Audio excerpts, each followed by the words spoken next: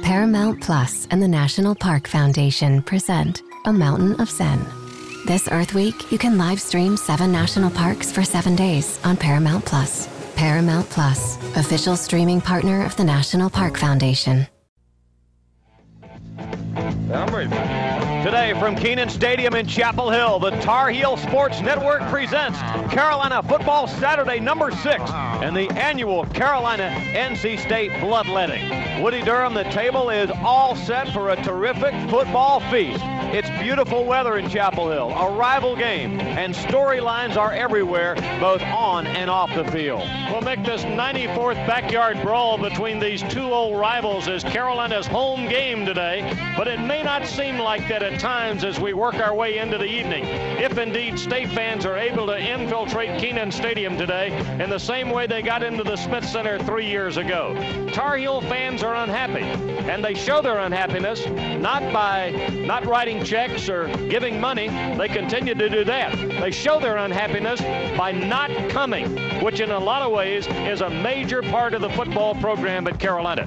Yet State fans continue to be excited over a program which has won 37 games over the last 4.5 years and gone to 4 bowl games, but yet has never finished higher than 4th in the conference standing. Carolina beats NC State today. A lot of enthusiasm will come back to the program. To do that, the Tar Heels need their potential-laden passing game to get on track. This is Mick Mixon with Woody Durham, Lee Pace, Don McCauley, and Jones Angel inviting you to stay tuned for Carolina NC State football and the Progress Energy pregame show.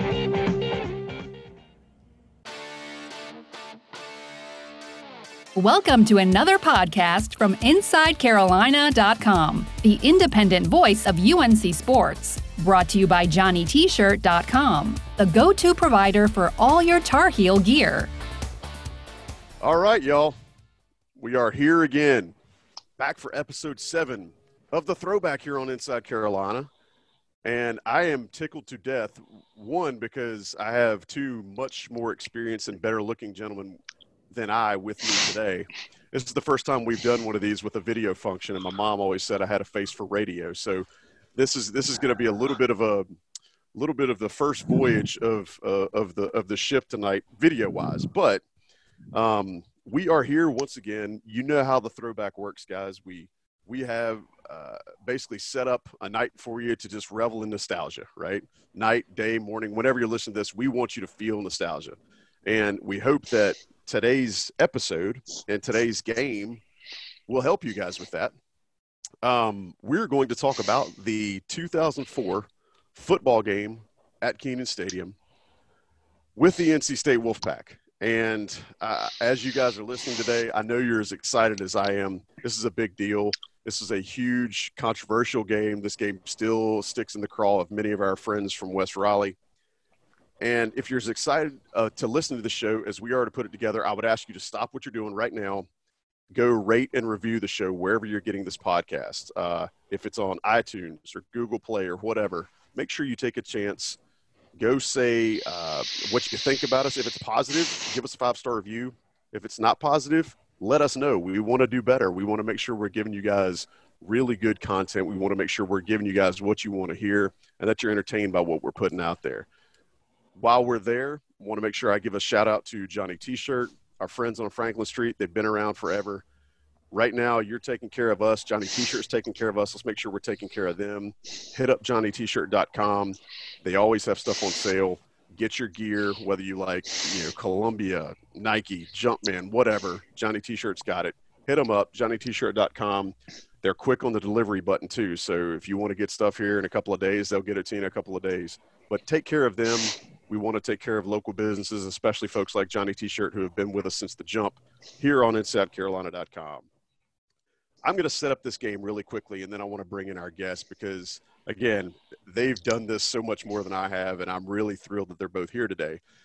This game, why this game? Well, like I said, it's one of the biggest, probably controversial results in the history of Carolina football, but definitely in the history of this rivalry. And I'm not trying to be over hyperbolic here, but that's really, I think when we start talking about it, you'll recognize that's what this game was. The result still sticks in the craw of folks that we've seen. You talk to a state fan right now and bring up this game, and they're going to be madder than a pack of dogs on a three-legged cat. So make sure you're really locked in to hear what our two panelists say today about this game. This game was only on WTVD at the time. Thankfully, we had a great radio crew who were working with WTVD to bring this game to us locally in the Triangle market. Right now, Carolina was playing NC State as the play-by-play guy. Actually, no, I'm sorry, the color guy on the Tar Heel Radio Network at the time called this 94th meeting the Bloodletting. It was held on October 9th of 2004. Carolina was coming in at 2-3. They had wins over William & Mary and Georgia Tech, but huge losses at Virginia, Louisville, and Florida State, who were all ranked. They were playing with a senior quarterback, Darian Durant. So Carolina fans rightfully had hope because they had a good guy, good gunslinger, guy dropped back in the pocket there. They played 6 ranked opponents that season, so they were used to seeing big names, big, powerful competition. NC State was coming in 3-1. Their only loss was at home against Ohio State. But they did close this season losing 5 of their last 7, including this game. They didn't make a bowl. Chuck Amato is their coach. I'll leave that blank for you guys to figure out about what we think about Chuck Amato. But with that should give you guys a little bit of context of where we are. And I want to bring in our two panelists today. First, friend of mine from way back, former Carolina football player. He is the lead college football analyst for Stadium Sports at watchstadium.com. This guy's also an amazing cook. If you follow him on social media, he will absolutely get your mouth watering and have your palate ready to go with some of the stuff that he posts on Instagram and Twitter. Mr. Michael Felder. Felder, how you doing, buddy? Joey, I'm doing great, man. No, I haven't been posting as much on Instagram because when everybody else is kind of zigging when it comes to cooking, and so I'm trying to zag right now and come up with something new to do, but I'm still cooking every single night. Like once we get off here, we're gonna have some steak sandwiches from a little steak we cooked up last night. But dude, this game for me was huge, and I'm honored to be on here with the other guest co-host because this is one of those times where I'll never forget it. Like those times where you can look into your parents' eyes and they're like, "You did a thing." And one of the first times that happened was when Meet the Heels Day 2003, when Woody Durham called my name out when I ran out of the tunnel and I threw a T-shirt out, and my dad was like, "Oh my God, Woody Durham said your name." And the same goes for the next, his partner for so many years, and a guy that we listened to, cut the sound off. Sorry, Jefferson Pilot, but we cut the sound off and we listened to the radio broadcast. Well, since you kind of teased him, I think we should probably go ahead and go to him. Folks, you may know him as the guy on the skins for the Franklin Street Band. If not, you probably heard him doing play-by-play for the Maine Guides. That's where a lot of folks, really got their fix with him doing some minor league ball. He was the North Carolina Sportscaster of the Year in 1999, and he's been working with some big NFL league team out of Charlotte since 2005. You also may remember he was, the other half of the broadcast with Woody Durham for a long time, and they weren't just promoting Beefmasters. Mick Mixon, how you doing, buddy? I'm doing fantastic. It's great hearing your voice, Joey. Good to see you. Good to be on here with Felder. I'm not on social media. I believe that scarcity breeds momentum, but I try to kind of keep up with you guys from a distance, and it's a blast. So many names. Michael mentioned Woody, and you did too. And, we miss the Woodman. Chuck the Chest, coach in NC State, huge personality. I used to go over to get an in-person interview. I would try to get an in-person interview with every opposing head coach, football or basketball. I just believed, and Woody did too, that our broadcast should have some journalistic balance to it. Chuck Amato one time, his secretary said, Chuck is waiting for you, second door down the hall to the left. So I walked down the NC State Football Center, down the hallway, and the second door on the left was the bathroom. This isn't going to win Chuck Amato the Pulitzer Prize for comedy, but it just got all over him. He thought he had just pulled the funniest thing ever, sending me into the bathroom. I don't really care. I mean, it's fine. do the interview in there if you need to. But and then, I mean, on the UNC side, Darian Durant, I love Darian Durant. I used to call him superstar. Underrated, don't you think, Michael? Just as an accurate, calm, a little more athletic than he got credit for. He understood offensive football. He kind of knew what I think Gary Tranquil wanted and vice versa. And, authored so many great moments during his career. Oh, man. So I'm watching this game today, and I'm taking my notes, and I keep pulling the computer over to my wife and being like, look at this. This is what happened. Remember, this is what happened. And for me, as a guy that didn't get in the game, but I was on scout team, I knew everything that our offense did. And you hit the nail on the head. We called him D-Block, right? And D-Block was our heart and soul as a football team. He was a guy that was so cool, so calm under pressure, and he could do if he was playing in today's football with today's kind of those spread offenses and working RPOs and doing those things that are more and people weren't worried about height so much. Yeah. I think he could have really, and listen, no disrespect, he's had a heck of a career in Canada. He's done so well. But he could be in the league as a successful, productive guy because he was so good and so strong and so talented. And I mean, I love TJ Yates. He's a really good friend of mine, but man, I think D-Block for me, listen, I know we got Keldorf and Oscar Davenport and Ron C. and these guys just like in my lifetime. But for me, D-Block, that's that guy. Like he was the man. No, you got to give Jason Finley Stanisiak some love too. Another guy that looked like, if you saw Jason walk up, you think this is maybe the intern for the Tar Heel Sports Network. But, man, he could play. He ran that shell game, that option. But Darian Durant, the thing I loved about Darian, one of the things is that even at 20 years old, he looked like, to me, he was about a 38-year-old man. He looked like me right now. So what does he look like now? He looks the same. He looks the same. He looks exactly the same. I'm watching these Canada clips, and he looks exactly the same. The same, like, little beard, the same, like, stout body type. Like, he looks the same. So, listen, he's not really aging. He's up there living his best life. He won't remember me, I'm sure, but if you ever talk to him, I wish you would tell him that Mick said to say what's up. There we go. I love that Mick dropped Stanisiak's full government name there. That was impressive. All right, guys. So we've kind of set the table for this ball game. I want to ask you both, and Mick, I'll go to you first. What do you remember about this game before, rewatching it? Mick, what was the thing that stuck out for you? I mean, there's the giant plate of food right there in front of you if we want to take it. But what may have jumped out at you in your memory? What was your indelible memory of this game before looking at it again? Well, just that Carolina, it felt in the moment like Carolina had to have this game. You mentioned, Joey, the good start by NC State, and North Carolina had played, I think, fairly well in the Louisville loss, did some good things, just couldn't quite close the deal. And I think, with John Bunting, the great Buntino, as the head coach, this felt like a home game that North Carolina really needed. And State's coming in rolling. They got the big bopper, T.A. McClendon.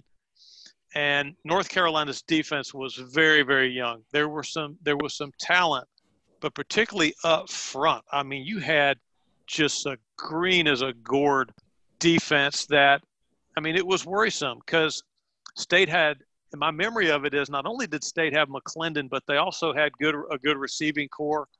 They had some striders, some speed, and it just looked to me like the kind of game that could shape up to be memorable.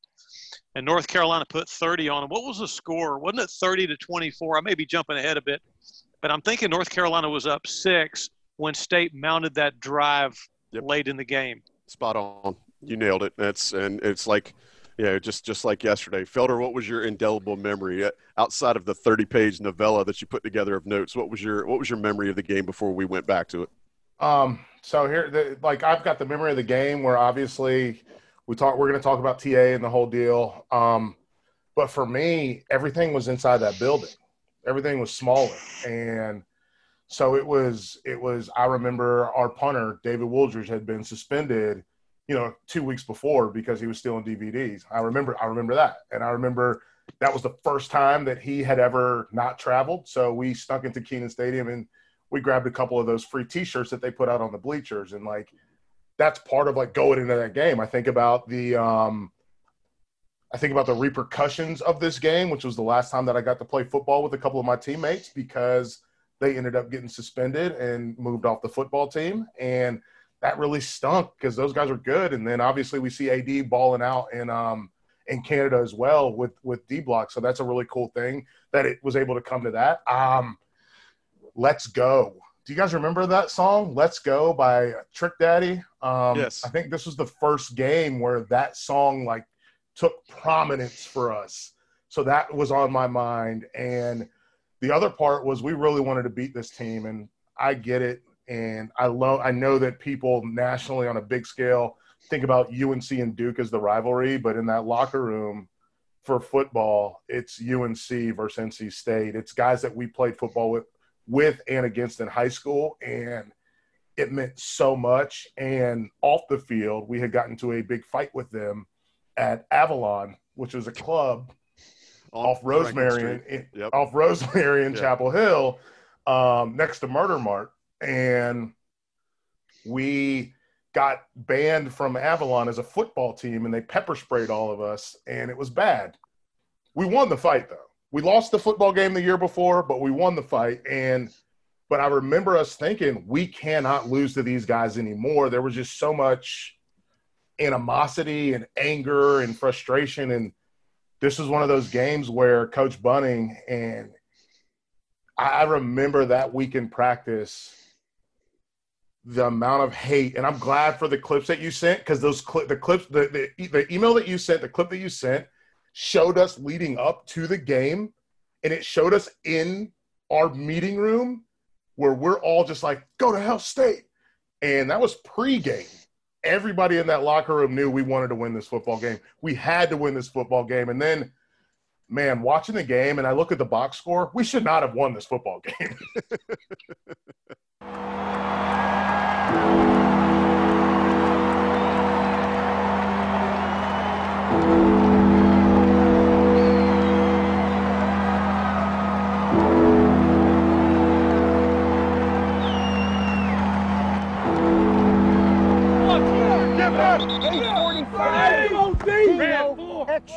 Good.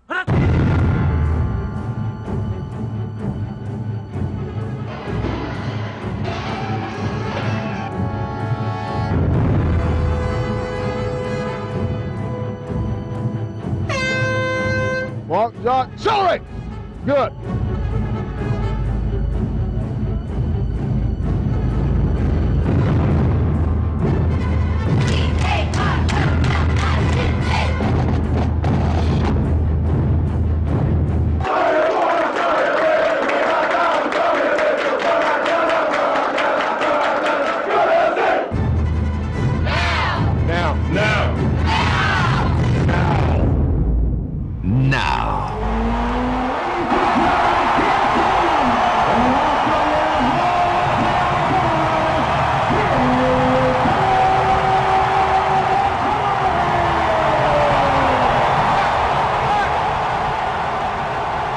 An excited crowd. I think the crowd senses that this is a terrific opportunity, Woody, for the Tar Heel football program to take a big step. I love State had the ball. State possessed the ball a lot during the game. They had the ball. I don't have the stats, but it seemed like it. Yeah, and I was not in that club that night. I wasn't at the fight. If I had been, I would have been looking for Tony Haynes, my counterpart on the NC State radio network, because I think I could have taken him and still could in a fair fight. But and I do remember the song Let's Go, but I remember Let's Go by Richie Valens, which would have been probably in the late 50s, not the version that you're alluding to, Michael. But my friend Lee Pace, you guys know noted football writer Lee Pace. Mm-hmm.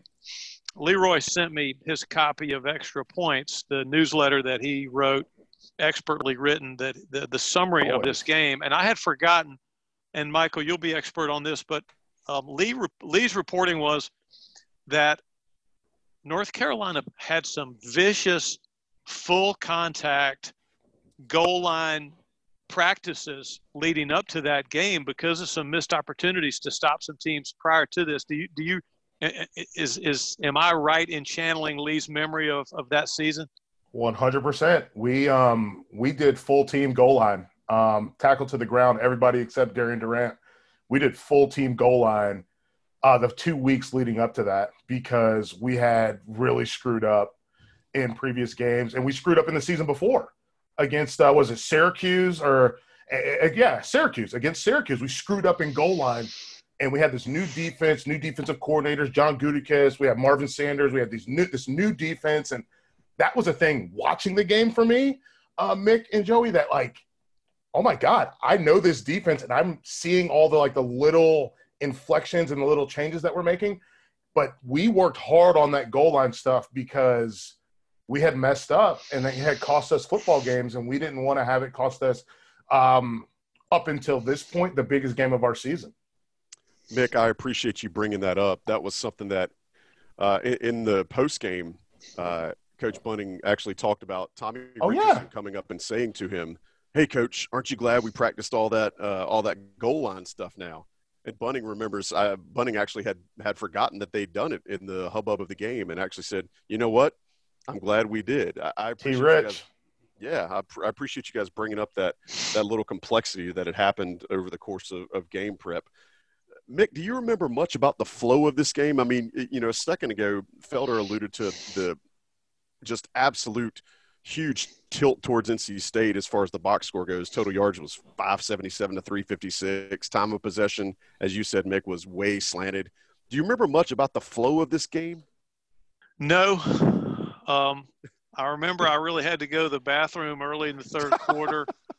Let me see what else stands out. I think that the crowd – I remember the crowd being a really good atmosphere at Kenan, befitting of a rival game like this.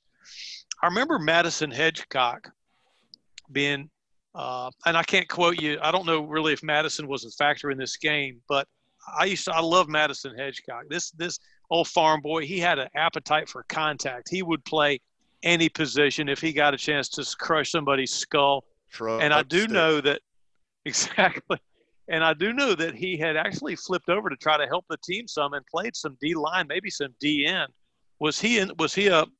Did he scratch? Did he play some defensive snaps in this game? Not in this game. He did actually make a special teams tackle, but did not have any snaps on defensive end. Felder, I'll let you speak to that, but I know Mick's exactly right. They'd been using Mad Dog on both sides of the ball. Didn't he play well that night? I think he had some carries, though, on offense, right? 10 carries for 69 yards. We're going to get to it a little bit when we talk about our players of the game. But, yeah, he had quite an impact, especially in the fourth quarter, just, going for guys' souls. Absolutely. Mike, do you remember much about him playing both sides of the ball? So Mad Dog played I'm trying to think. I think Madison Hedgecock from Ledford High School. Shout out to I can't remember what he used to say. He used to say something about, I'm from so-and-so, but my address is in Kernersville, because his mailbox was like right over the line. But his house was in a different, actually technically a different city limits or something. But he's from Ledford High School. He's an absolute monster. I loved playing with him. I actually did, when I was doing Hustle Team, I was in the People's double team with him and Malik Brown when we were one of the tops in the country in kick return. And I used to just run into Malik Brown and Madison Hedgecock every day. And that was just my job. And so, it wasn't easy for a young guy.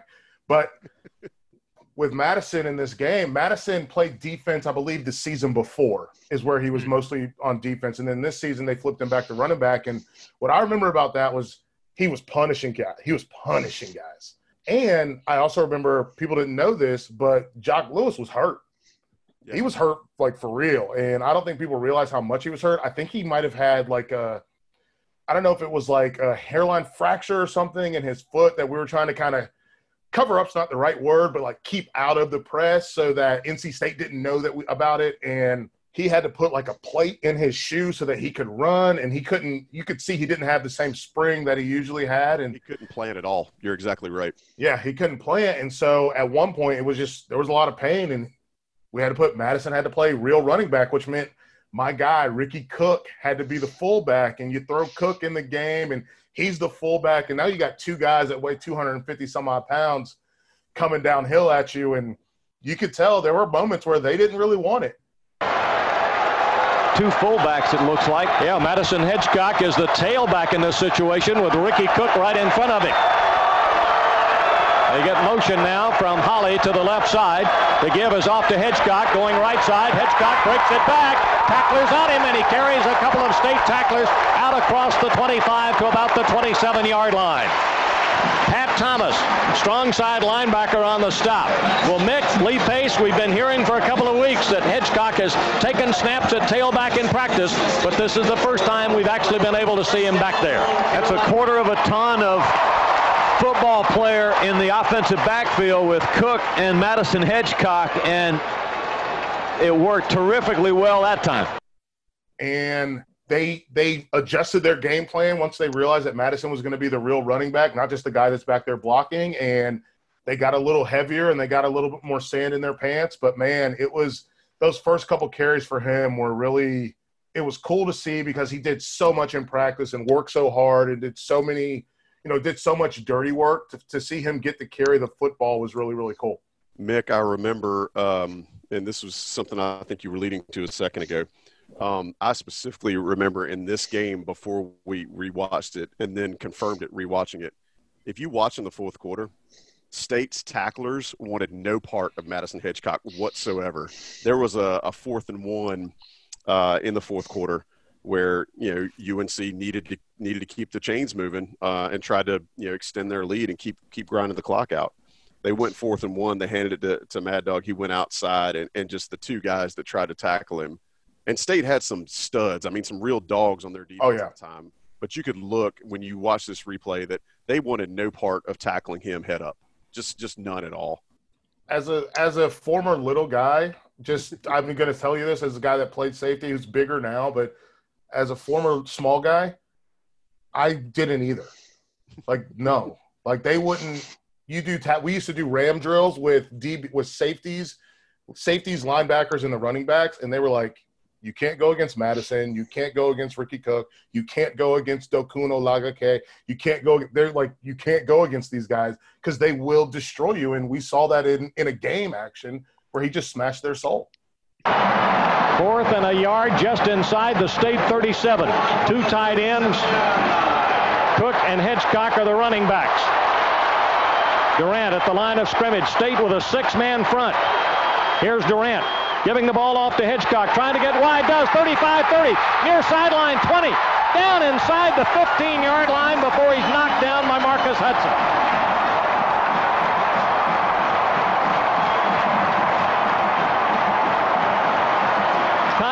With a good pulling block, and Mick, I thought for a moment he was going to score. I did too. I thought he was going to outrun people into the end zone. Madison Hedgecock, a difference maker in the football game. He's given this Tar Heel offense some energy, the feeling like they can convert these 3rd and shorts without having to try to trick the defense.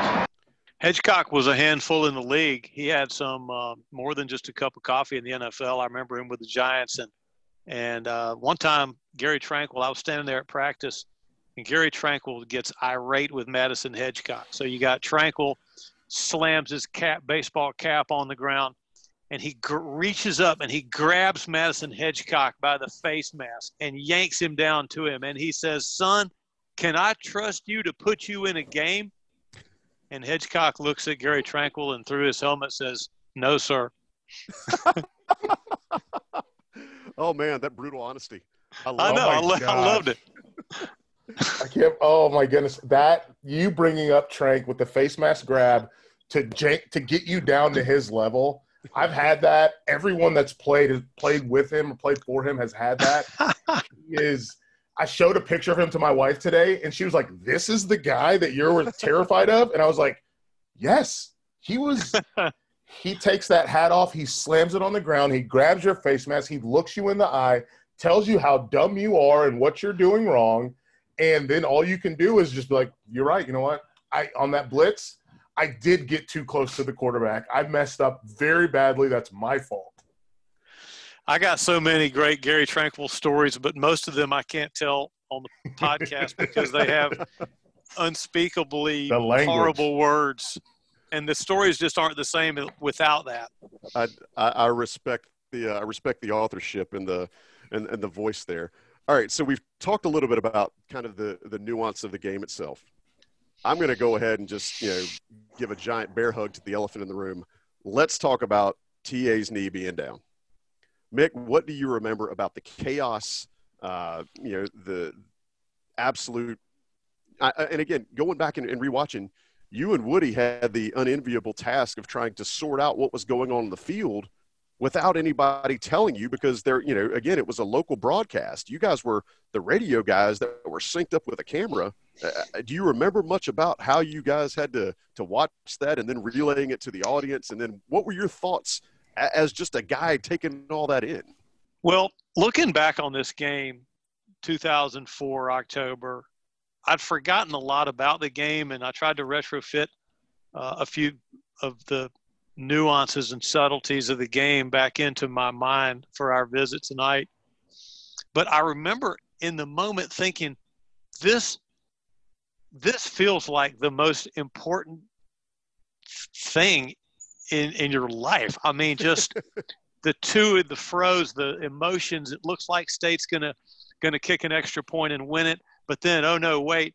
I'd love to know, was it Courtney Mosey's crew? I do not know whose officiating crew it was. I'd love to know who the referee was in that game. Oh, Jim Knight. Oh God, what a great official! One of the all-time greats. That's part of the conspiracy, right? Like, our friends from Raleigh have this conspiracy that because of what happened with Jim Knight's health at University of Chapel Hill Hospital, that's one of their things. Is that's why Jim Knight's crew didn't allow TA to get that touchdown.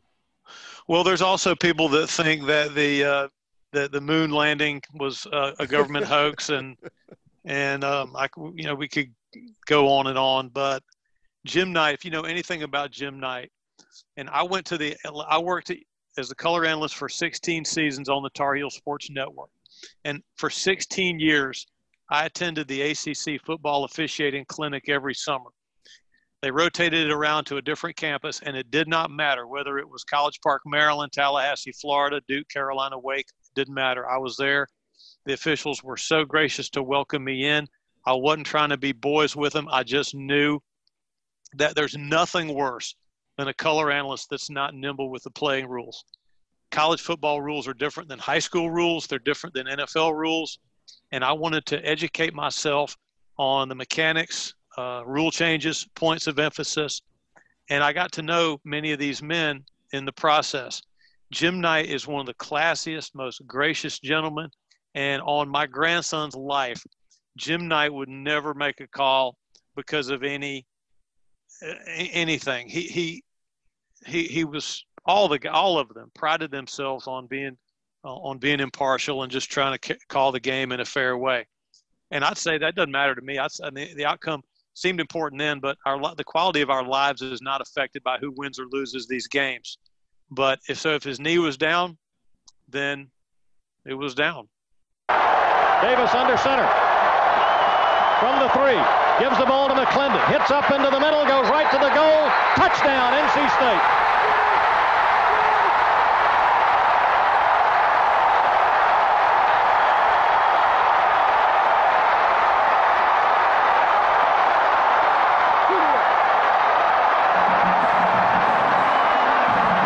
Well, there's some discussion going on now with the officials. We got an early signal for a touchdown. Yeah, I don't know what this is about. Jim Knight will explain it to us. He's coming out of the conference right now. Here's Mr. Knight. Please set the clock for 13 seconds. 14 seconds, 1-4. And it will start on my whistle. I think he said his knee was down. Set the clock for 1-4. 14 seconds. Wow. Lee Pace, what did you see? One official said he was down. One gave the signal for the touchdown. The first one overruled the second. The first one who ruled touchdown overruled the second? No, the other way. The one who ruled his knee being down is the one that is counting. The ball is it is inside the 1 yard line. So no touchdown, so the points will come off. It'll still be 30-24 Carolina. 14 seconds left. Well, the crowd is confused because the scoreboard is showing 30-30. And we got to Mr. Knight a bit late. He was just saying something about his knee down, but we didn't pick it up. So it remains 30-24. And now the board is being changed. The ball is inside the 1 yard line, 14 seconds left, no timeouts. Now the question is, can the Tar Heels hold? His whole body was on the ground. Thanks, Mike. That's all I'm saying. His whole body was on the ground. We watched this a lot of times after that. We watched every angle. We watched all of it. His body was laying on the ground. He didn't get in. I stand by it. I stick by it. I believe it. I know it. And then, obviously, we get to the play that changes everything, the final play.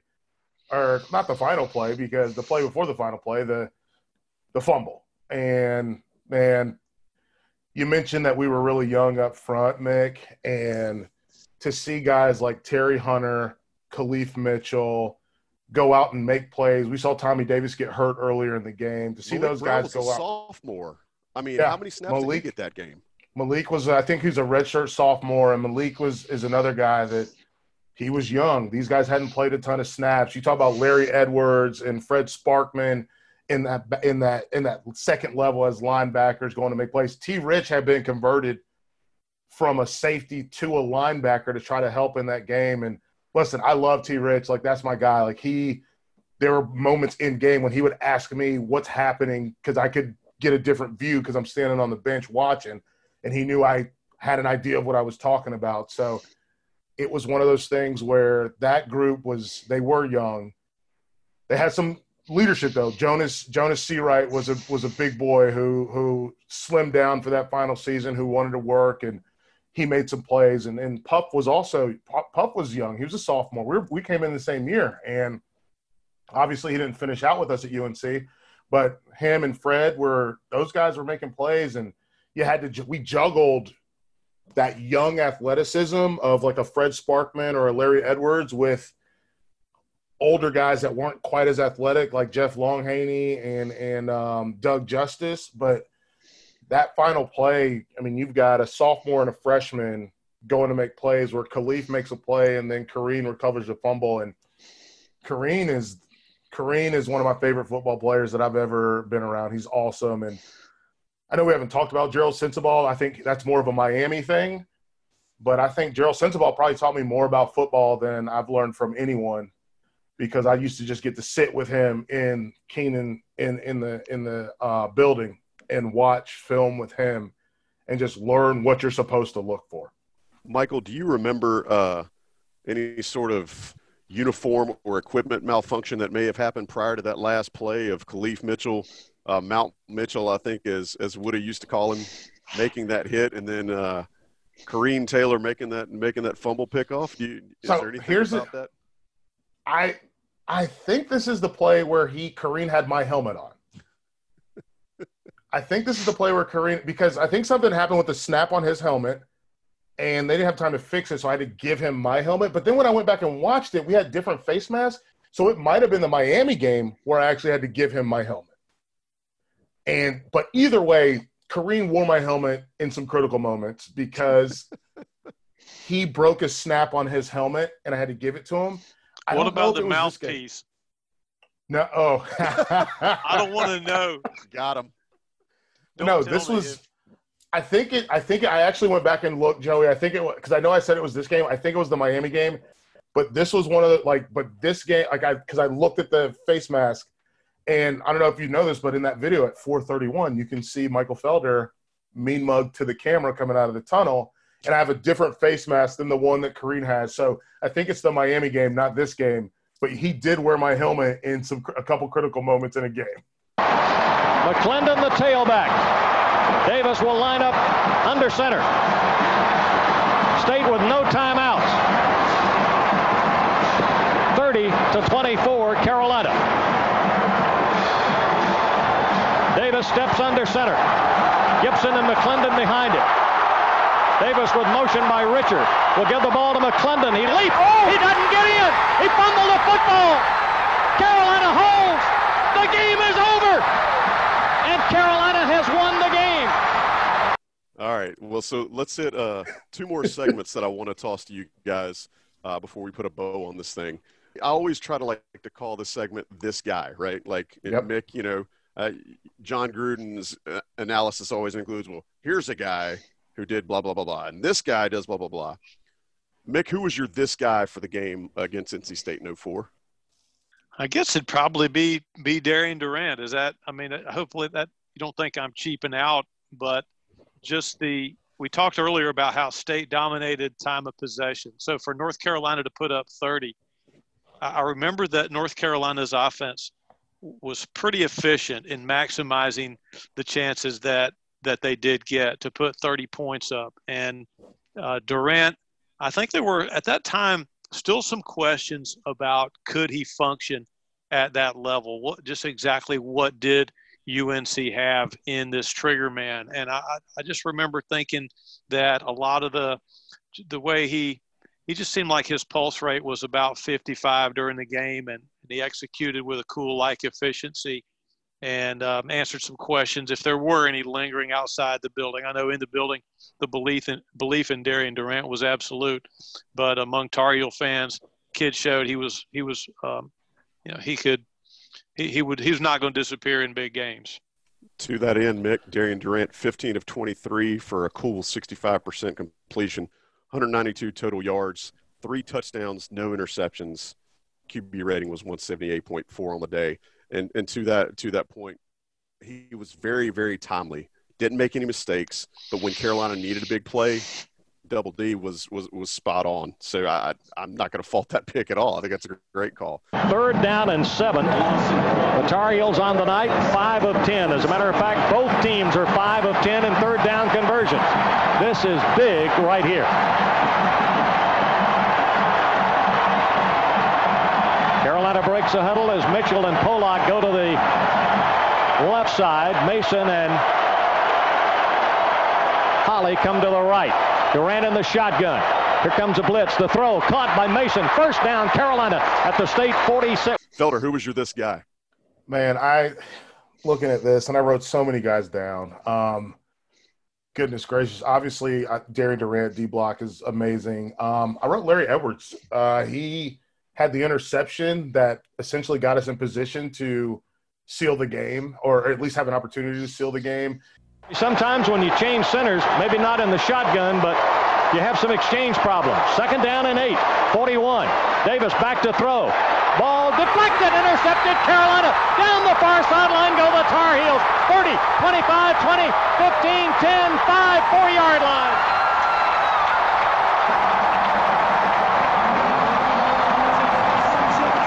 Larry Edwards, the sophomore from Tampa, Florida, making his first start tonight for Carolina, gives the Tar Heels 1st and goal at the State 4. State trying a little flare pass to T.A. McClendon. Lee Pace, our Beefmaster sideline reporter. What happened next? Malik Brown was coming in from the left side, Mick. He extended his paw up in the hand, knocked it up out of the air, and that's where Larry Edwards picked it up and ran down inside the Wolfpack 5-yard line. And the reason I wrote him down is because Larry always wanted to be a running back. Even if you look at his linebacker stance, he lined up like he was a running back. So I put him down. I put someone who probably doesn't get a lot of credit, but Jason Brown, the center, who just found a way to make plays and had a really good NFL career as well. But Jay Brown, and then obviously Madison Hedgecock. And for me, I will say this. A lot of people out in the world know him as Mr. 4th and Long. I know him as Jesse Holly. And I'm going with Jesse. I think if I had to pick one person, I'm going to go with Jesse. 2 reasons. One, the fumble recovery that he had After Adarius Bowman fumbles the football, Jesse is always on that hustle making a play, and he scooped that thing up and was able to give us a first down instead of giving the ball back to NC State, which I think is humongous. And then the other one is the touchdown that he scores where he sits the ball down on the ground and then flexes to the crowd. That's a play called sucker. And Mick talking about Trank reminded me of that week of practice where they kept running that play and we kept stopping that play. And Trank had one of those fits where he threw his hat down because he goes, do what they're going to do in the game. And because we had seen the play so many times, we knew it's a fake screen over the top to Jesse. But he's like, NC State doesn't know it's a fake screen. They're going to be looking for the screen. Play the screen and then try to get to the thing and give us a good look. And he's yelling at all of us. And lo and behold, this guy's a genius. The play worked perfectly. Jesse's wide open in the end zone, and for me, I mean, it was just, oh man, and the play worked so perfectly, and it was beautiful, and he drew it up perfect, and it worked perfect, and Darian Durant executed it perfect. Jesse faked it perfect. So I'm going to go with Jesse, and then a shout out to a game. I'm sure you're going to do this game at some point later, the 04 Miami game, but Jesse running down the interception. Yep. When he was not as fast as that guy, but he just wanted it a little bit more. Jesse, for me, he's a guy that works really hard, and for me, I think he belongs in that list for guys that are, this is the guy for this game. And the ball is back at the 23-yard line for Carolina. That is the second penalty of the night for 20 yards. The Tar Heels average only a few number of penalties a game, just 5 for 38 yards, best in the league. Here's Durant, faking, play action fake, lays it up, open receiver, Holly, touchdown, left corner of the end zone.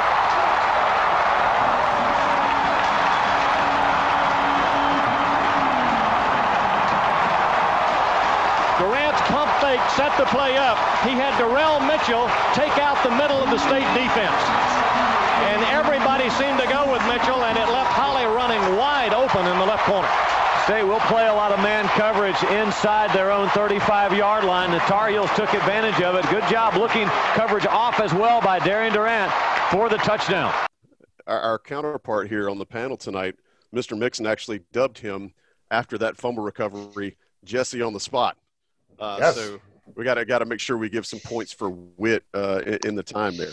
Durant will fake the ball, now rolls out to his right, wants to throw, open receiver Bowman. Bowman midfield, fumbles the football, scooped up by Jesse Holly. Wow. Jesse Holly was Johnny on the spot. My guy was Madison Hedgecock. I already mentioned it. Sure. Let the cat out the bag earlier, but the guy just showed up when the bright lights were on, and against NC State's NFL talent-laden defense, actually, absolutely had them caving at the point of attack in the fourth quarter when Carolina had to get some ground yards. Dude, all right, Mario Williams, Manny Lawson, McCargo, like that. Tank Tyler, Stephen Tulloch. I mean, they had some dogs, man. They really did. Whew. All right, last part before we go home, and Mick, I'll kick this one to you first. Now, we talked earlier about, what was your indelible feeling, before you thought about this game. Now that we've kind of conjured up some new stuff, is there anything that kind of rose to the top that you hadn't thought about in a while, or maybe this rewatch made you think about something that you hadn't really considered in at least 16 years? Connor Barth hit a 50-yard field goal in that game.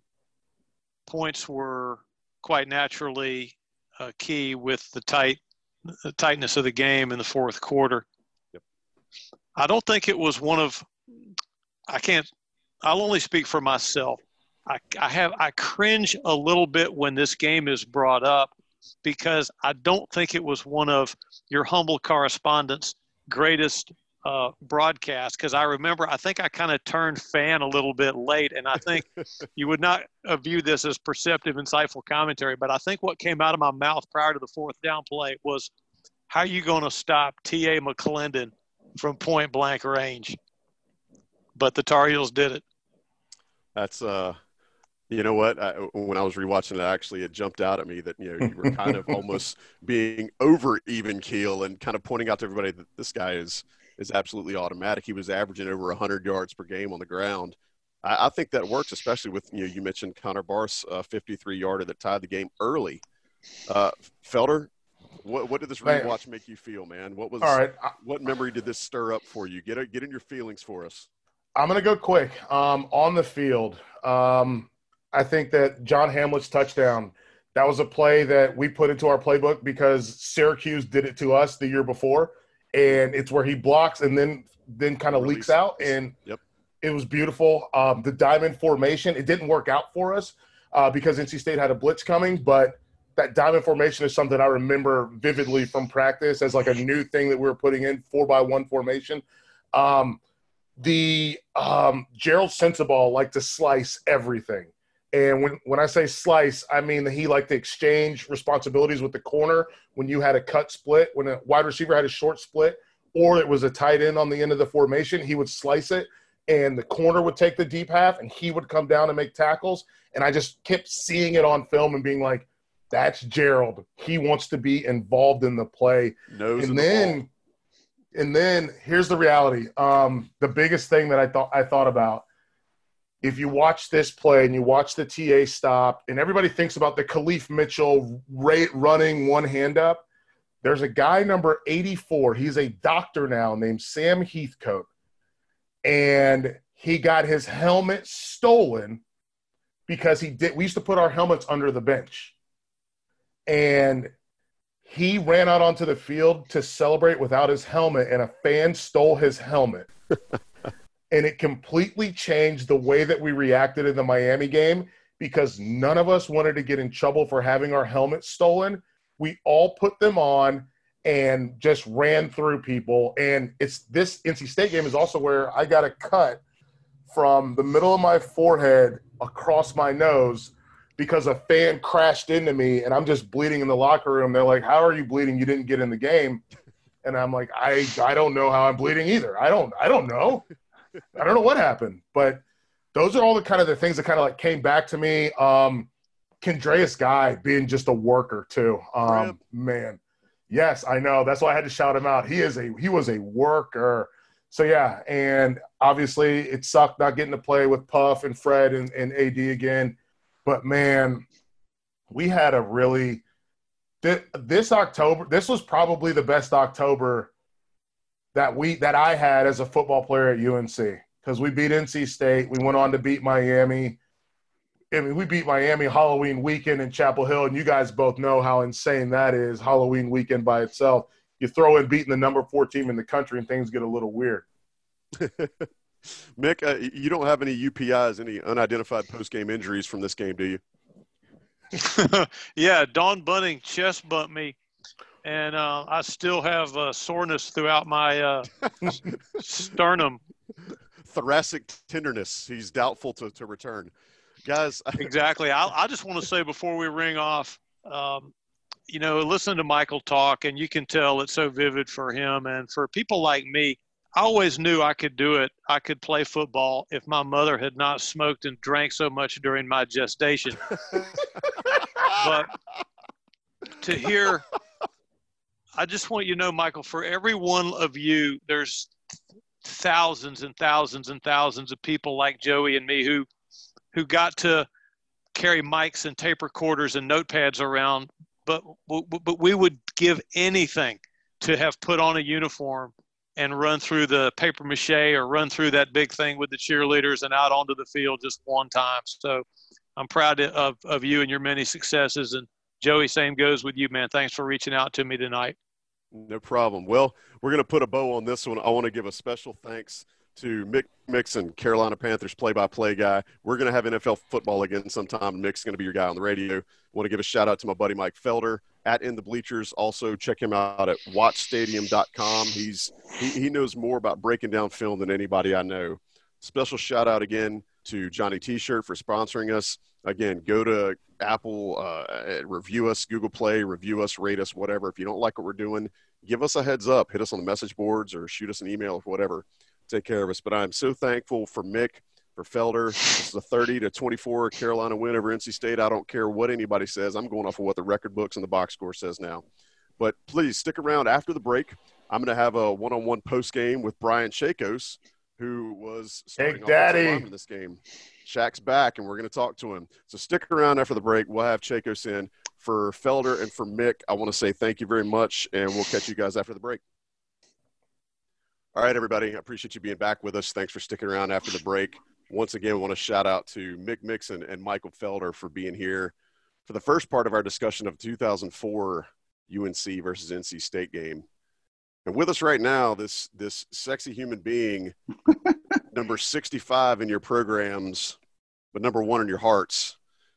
That's right. Ladies and gentlemen, the guy that you just saw in the 2004 NC State game, absolutely just all over the screen, finishing blocks, getting some whistles after the play, but just all about it. Brian Chacos. Brian, how the hell are you?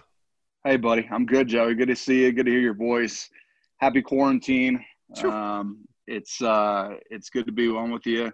And man, when you hit me up and texted me to talk about this game, it brought back such great memories.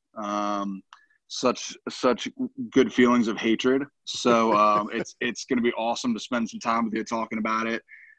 It's funny. I spent some time with my son, my 3-year-old son, Jax, the other morning. We were watching this past year's Carolina NC State game over at Carter Finley. That turned into an absolute beatdown. So even my 3-year-old is now learning about the rivalry and the hatred. You shouldn't let your kids see violence like that on television. That's exactly right. But it is good to start them even early at 3 to know about the hatred at NC State. Well, you know what? It's obvious that you know where I'm going to go first. Yeah. My first question was just let's go ahead and headlong into it. Tell me about your true feelings for North Carolina State University in Raleigh. Yeah, I mean it's UNC Raleigh, and it's just the epitome of just Bush League people. Only just really just focusing on their football program. Really starts from the top down, and that's kind of the way I felt about their program for the longest time. I've kind of been raised in the way to feel like that. My dad obviously played at Carolina from 71 to 74 for Coach Dooley. I've been coming to Carolina football weekends and Letterman weekends since the 2nd grade. And I've just kind of been all about this rivalry and known about what it's like to play in that game. And then having, been in the program as long as I was in the program and had the opportunity to start and play in 4 different opportunities against NC State, and just feel what that game is like, to know and play for Coach Bunning, who was a great Tar Heel, and kind of understand and really appreciate what older generations, how they respect the game and the rivalry, and then taking that on as kind of the next generation of guys. It's really special. But again, man, the hatred runs really deep. It still does. Even as a 37, soon to be 38-year-old dad, proud husband, father of 2. Man, I hate the Wolfpack. Hate them now to this day, and love every opportunity to go against them in anything, but especially in football for sure. This is going to be great because when we put this out to the InsideCarolina.com universe, they're going to absolutely salivate over this tasty red meat we're throwing to you and to them. Absolutely, okay, man. So you mentioned the link to your dad. Yeah. But you coming from, being the de facto mayor of Darien, Connecticut, at what point did it really hit you, you know, as you got to college? At what point did it really hit you like, oh, my God, I want to murder these guys? So, yeah, I mean, that's a great question. So I medically redshirted. Then I medically redshirted in 2001. I redshirted in 2002. And then my first opportunity to really play in the rivalry game was in 2003 at Carter Finley. Philip Rivers had a great game in 2003 at Carter Finley. And the first time where I was like, I really hate these freaking people was when I was going out to warm-ups with the offensive linemen. And our strength and conditioning coach told us, you guys need to wear your helmets for warm-ups. Well, you never wear your helmets for warm-ups. We're going out stretching. At that time we had our, we didn't have AirPods in. We had our wires, our cords, our big bulky ear. Cans. Yeah, your cans on. So, we're looking at them like, why do we need that? And the reason why is because they were throwing rocks and batteries at us on the field while we were just stretching and warming up. And so that kind of just shows you the kind of low-class people that they are, even stemming from their fan base, and then to the stuff that goes down on the field. Now, again, to say that I was the cleanest or nicest player out in the field, that wouldn't be correct. I mean, I like to hit after the whistle. You've admitted to being bottom of the pile guy. And I like to pick people off the pile too. If you're standing around the pile, don't stand around the pile. But it even to the NC State level goes a little bit below them as well. So, that was Joey, that was in 2003. I mean, that's when you really knew that fan base and that football program really kind of was going to be the game that, and I'm going to sidetrack here for a little bit. I've heard some analysts, I've heard some people on Inside Carolina, some different blogs, some different sites where we get former players that'll come on and say, yeah, when we play NC State, it's kind of just another game. And, we're always excited to play when you put it.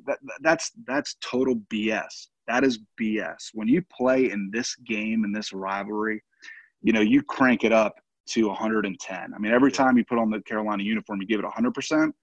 But, dude, when you see that NC State red, there's just a different switch. I mean, it's a different switch that I am so glad that our kids have found this past year in when we played in Carter Finley this past season. And I'll tell you, damn what you want to say about Coach Bunning.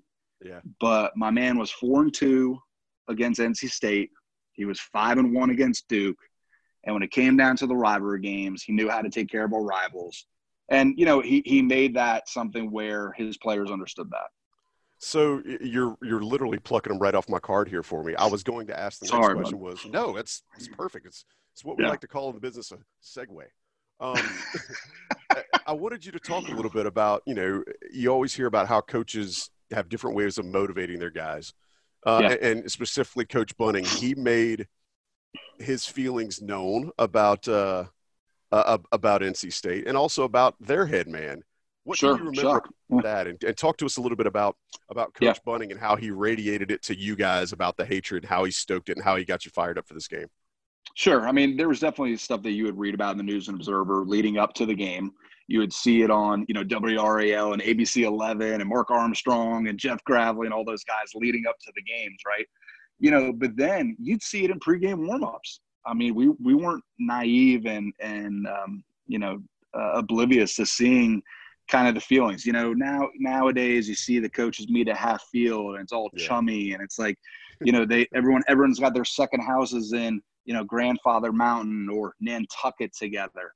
Dude, Coach Bunning and Chuck Amato, those two guys are polar opposite kind of guys.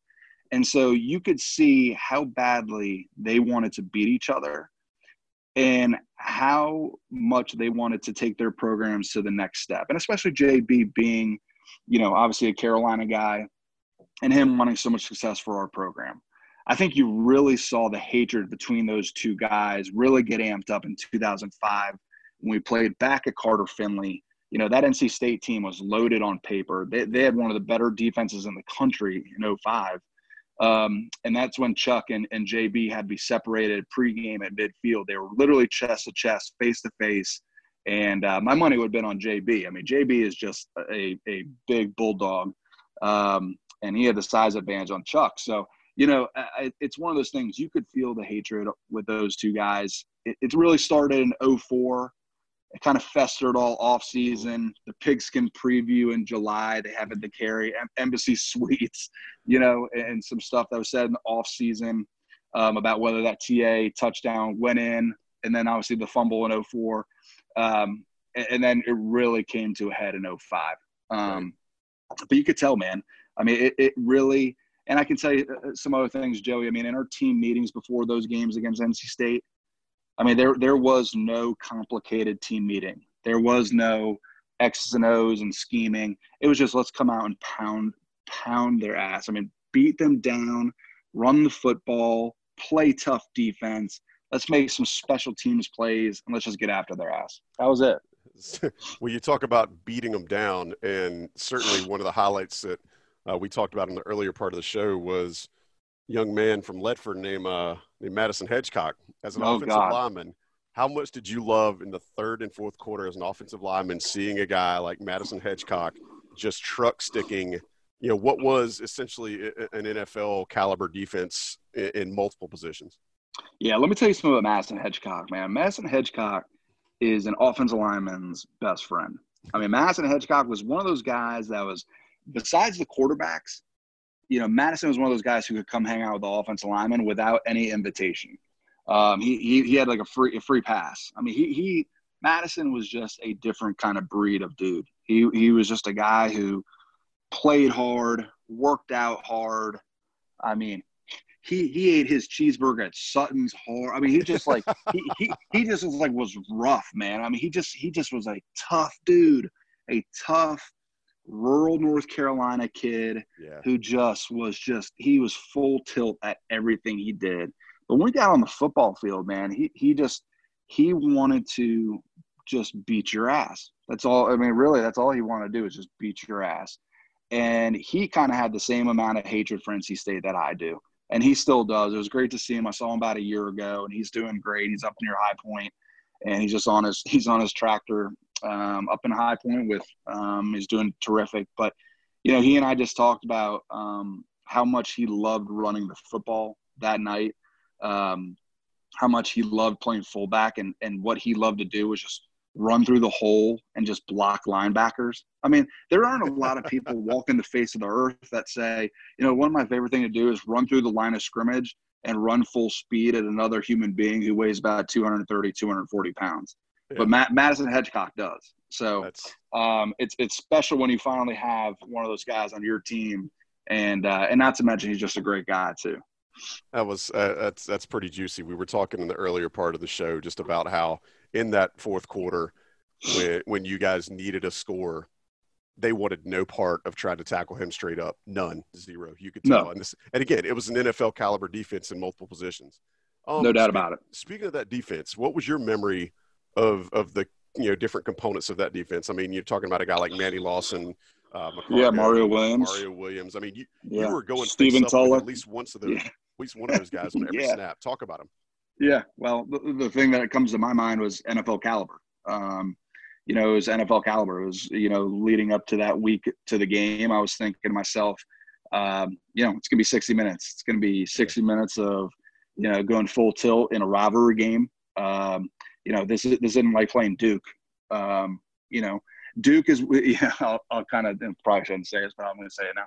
But, when we were playing Duke back then, the early 2000s, that was a game where you're like, man, I hope I get like a grade out of like a 96, 97, because I'm going to beat the absolute hell out of whoever I have lining across from me against Pancake Duke. Breakfast. It's going to be, I'm just going to crush whoever I have, the scrawny little defensive end from Duke for 60 minutes. I'm just going to beat his ass.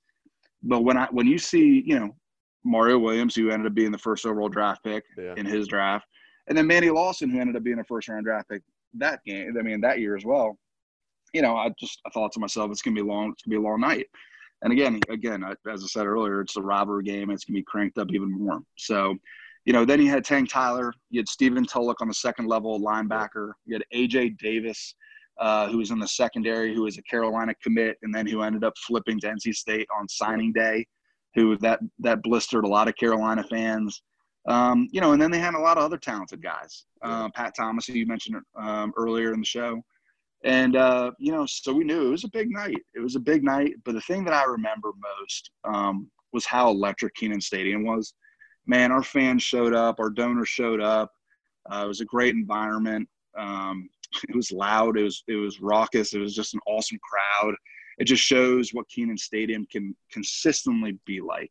And even in 2020, even what we're going through now, and hopefully we get cleared through all the stuff they're going through now, Kenan Stadium is a pretty cool place to take in a football game. Yeah. Beautiful setting, loud acoustics when you get the fans going, and it's also an awesome place to see some football. That's, when we rewatched this game, I remember they had a three-bird flyover with some for some F-15s. Yeah. Yeah. So I need you to talk to some people and get the flyovers back. Can you make that happen? That's Mike. That would be Michael Beal at UNCAA, head of marketing. Oh man, that was one of the things that we were watching this back. This broadcast was unique in that it was only broadcast locally. So you had the WTVD video, and then you had Mick and Woody on the call. and just going back and being able to see that entrance, seeing you guys come out of the tunnel. Felder was talking about how he got a chance to mean mug for the camera when he was coming out, and he got to show that to his wife when they rewatched it, which is the most Felder thing ever. So one of the things that Mike shared with us earlier was a couple of kind of inside the huddle moments during that game, of just the things that were being said between you guys as combatants, and also the things that were kind of being relayed from the coaches and players to players. Do you remember any inside the huddle moments, or maybe any post-game locker room stuff that still is etched in your memory from a game that had that kind of magnitude to it? Yeah, I mean, I can't say it on your show because of the language, and my wife and my mom might watch this, and I don't want to disappoint them. But fair enough. It's one of those things. I mean, it's the typical things that you would hear on the playground, or in the locker room, or in the hallways at high school, or something like that. And it just was really, I mean, we were real. I can't explain it enough. I hate those dudes. I still don't like those guys. I have a coworker that I work with right now, who unfortunately she went to NC State, but she's a Carolina girl through and through. And she happens to have gone to school with Tank Tyler at NC State. And they're mutual friends. They were in class together, blah, blah, blah. And she told me that the other day. And I literally told her, I said, good, tell her that you and I work together, and tell him to go to hell. I mean, that's kind of my feelings, because I remember some of the things that he said to me out on the field, and I remember some things I said back to him. And so, I suppose he's in the triangle. So I'm just glad he knows where to find me. I'm glad that you've matured to the level that you are still speaking to this coworker, as opposed to just cutting her out of your work life altogether. Well, she's great. She's a Carolina girl too. So. All right. Last thing I'll lob to you, and I'll let you get back to the dad life, especially in the time of quarantine. That's right. What was your reaction when Khalif Mitchell made the strip? We just had the big controversy of, some guy thinking TA was in and everybody else seeing he clearly wasn't. What was your reaction in Brian Chacos' mind when Khalif Mitchell stripped that ball and Crean Taylor came up with it? I'll tell you what. I mean, I've had a block and do one-on-ones against Khalif Mitchell all training camp, one-on-one pass pro, one-on-one run blocking. So I know what kind of the beast that guy is to block against. And when he gets down in his goal line stance, I mean, he's damn near impossible to root out.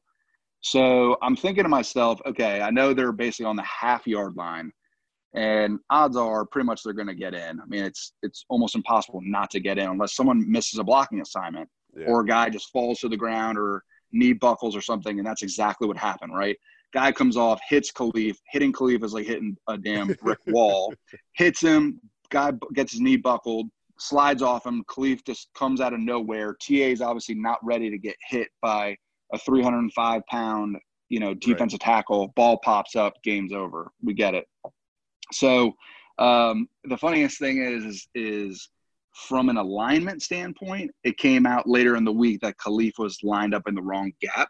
And if Khalif was lined up correctly, they would have walked right in the end zone. But Khalif was lined up in the wrong gap, which Khalif tended to sometimes do. I'm glad he ended up lining in the wrong gap for that game. But they would have walked right in the end zone. We didn't have the proper alignment. But thankfully, Khalif lined up incorrectly and secured the fumble for us and popped the ball out. Shoulda, man. That's woulda, coulda, shoulda. That's life, man. Fate has a beautiful way of working out, and I appreciate you working it out on your schedule to join us here on the Throwback episode 7. Folks, that's going to do it. You've heard it from Chacos. You heard him give you some dirt. You've heard his real feelings about the Wolfpack, and he does not care for their kind or their ilk. No, not at all. Not even in the slightest. That's gorgeous. A little family history on the wall there. Little father-son action, Joey. That's how it runs deep, buddy. That's legacy, man. Well, I want to say thanks to Brian Chacos. Special shout-out to our sponsors, Johnny T-Shirt. Be sure to look them up at johnnytshirt.com. If you like this show today, be sure to go to either Apple, either iTunes or Google Play or wherever you're getting this broadcast and rate us. Give us a good review. If you don't like it, let me know. Let Buck know. Let Tommy Ashley know. Just give us a heads up because we want to make sure we're putting out good content for you guys. But for Mick Mixon, for Michael Felder, and for Check Daddy Brian Chacos, I'm Joey Powell. Appreciate you guys listening to this episode of the Throwback. See, I'm so tongue-tied now. This episode of the Throwback, we'll be back with you sometime in the very near future here on Inside Carolina and InsideCarolina.com. Thanks for listening to another podcast from InsideCarolina.com. Brought to you by JohnnyT-Shirt.com. Where to go for your next Tar Heel gear purchase.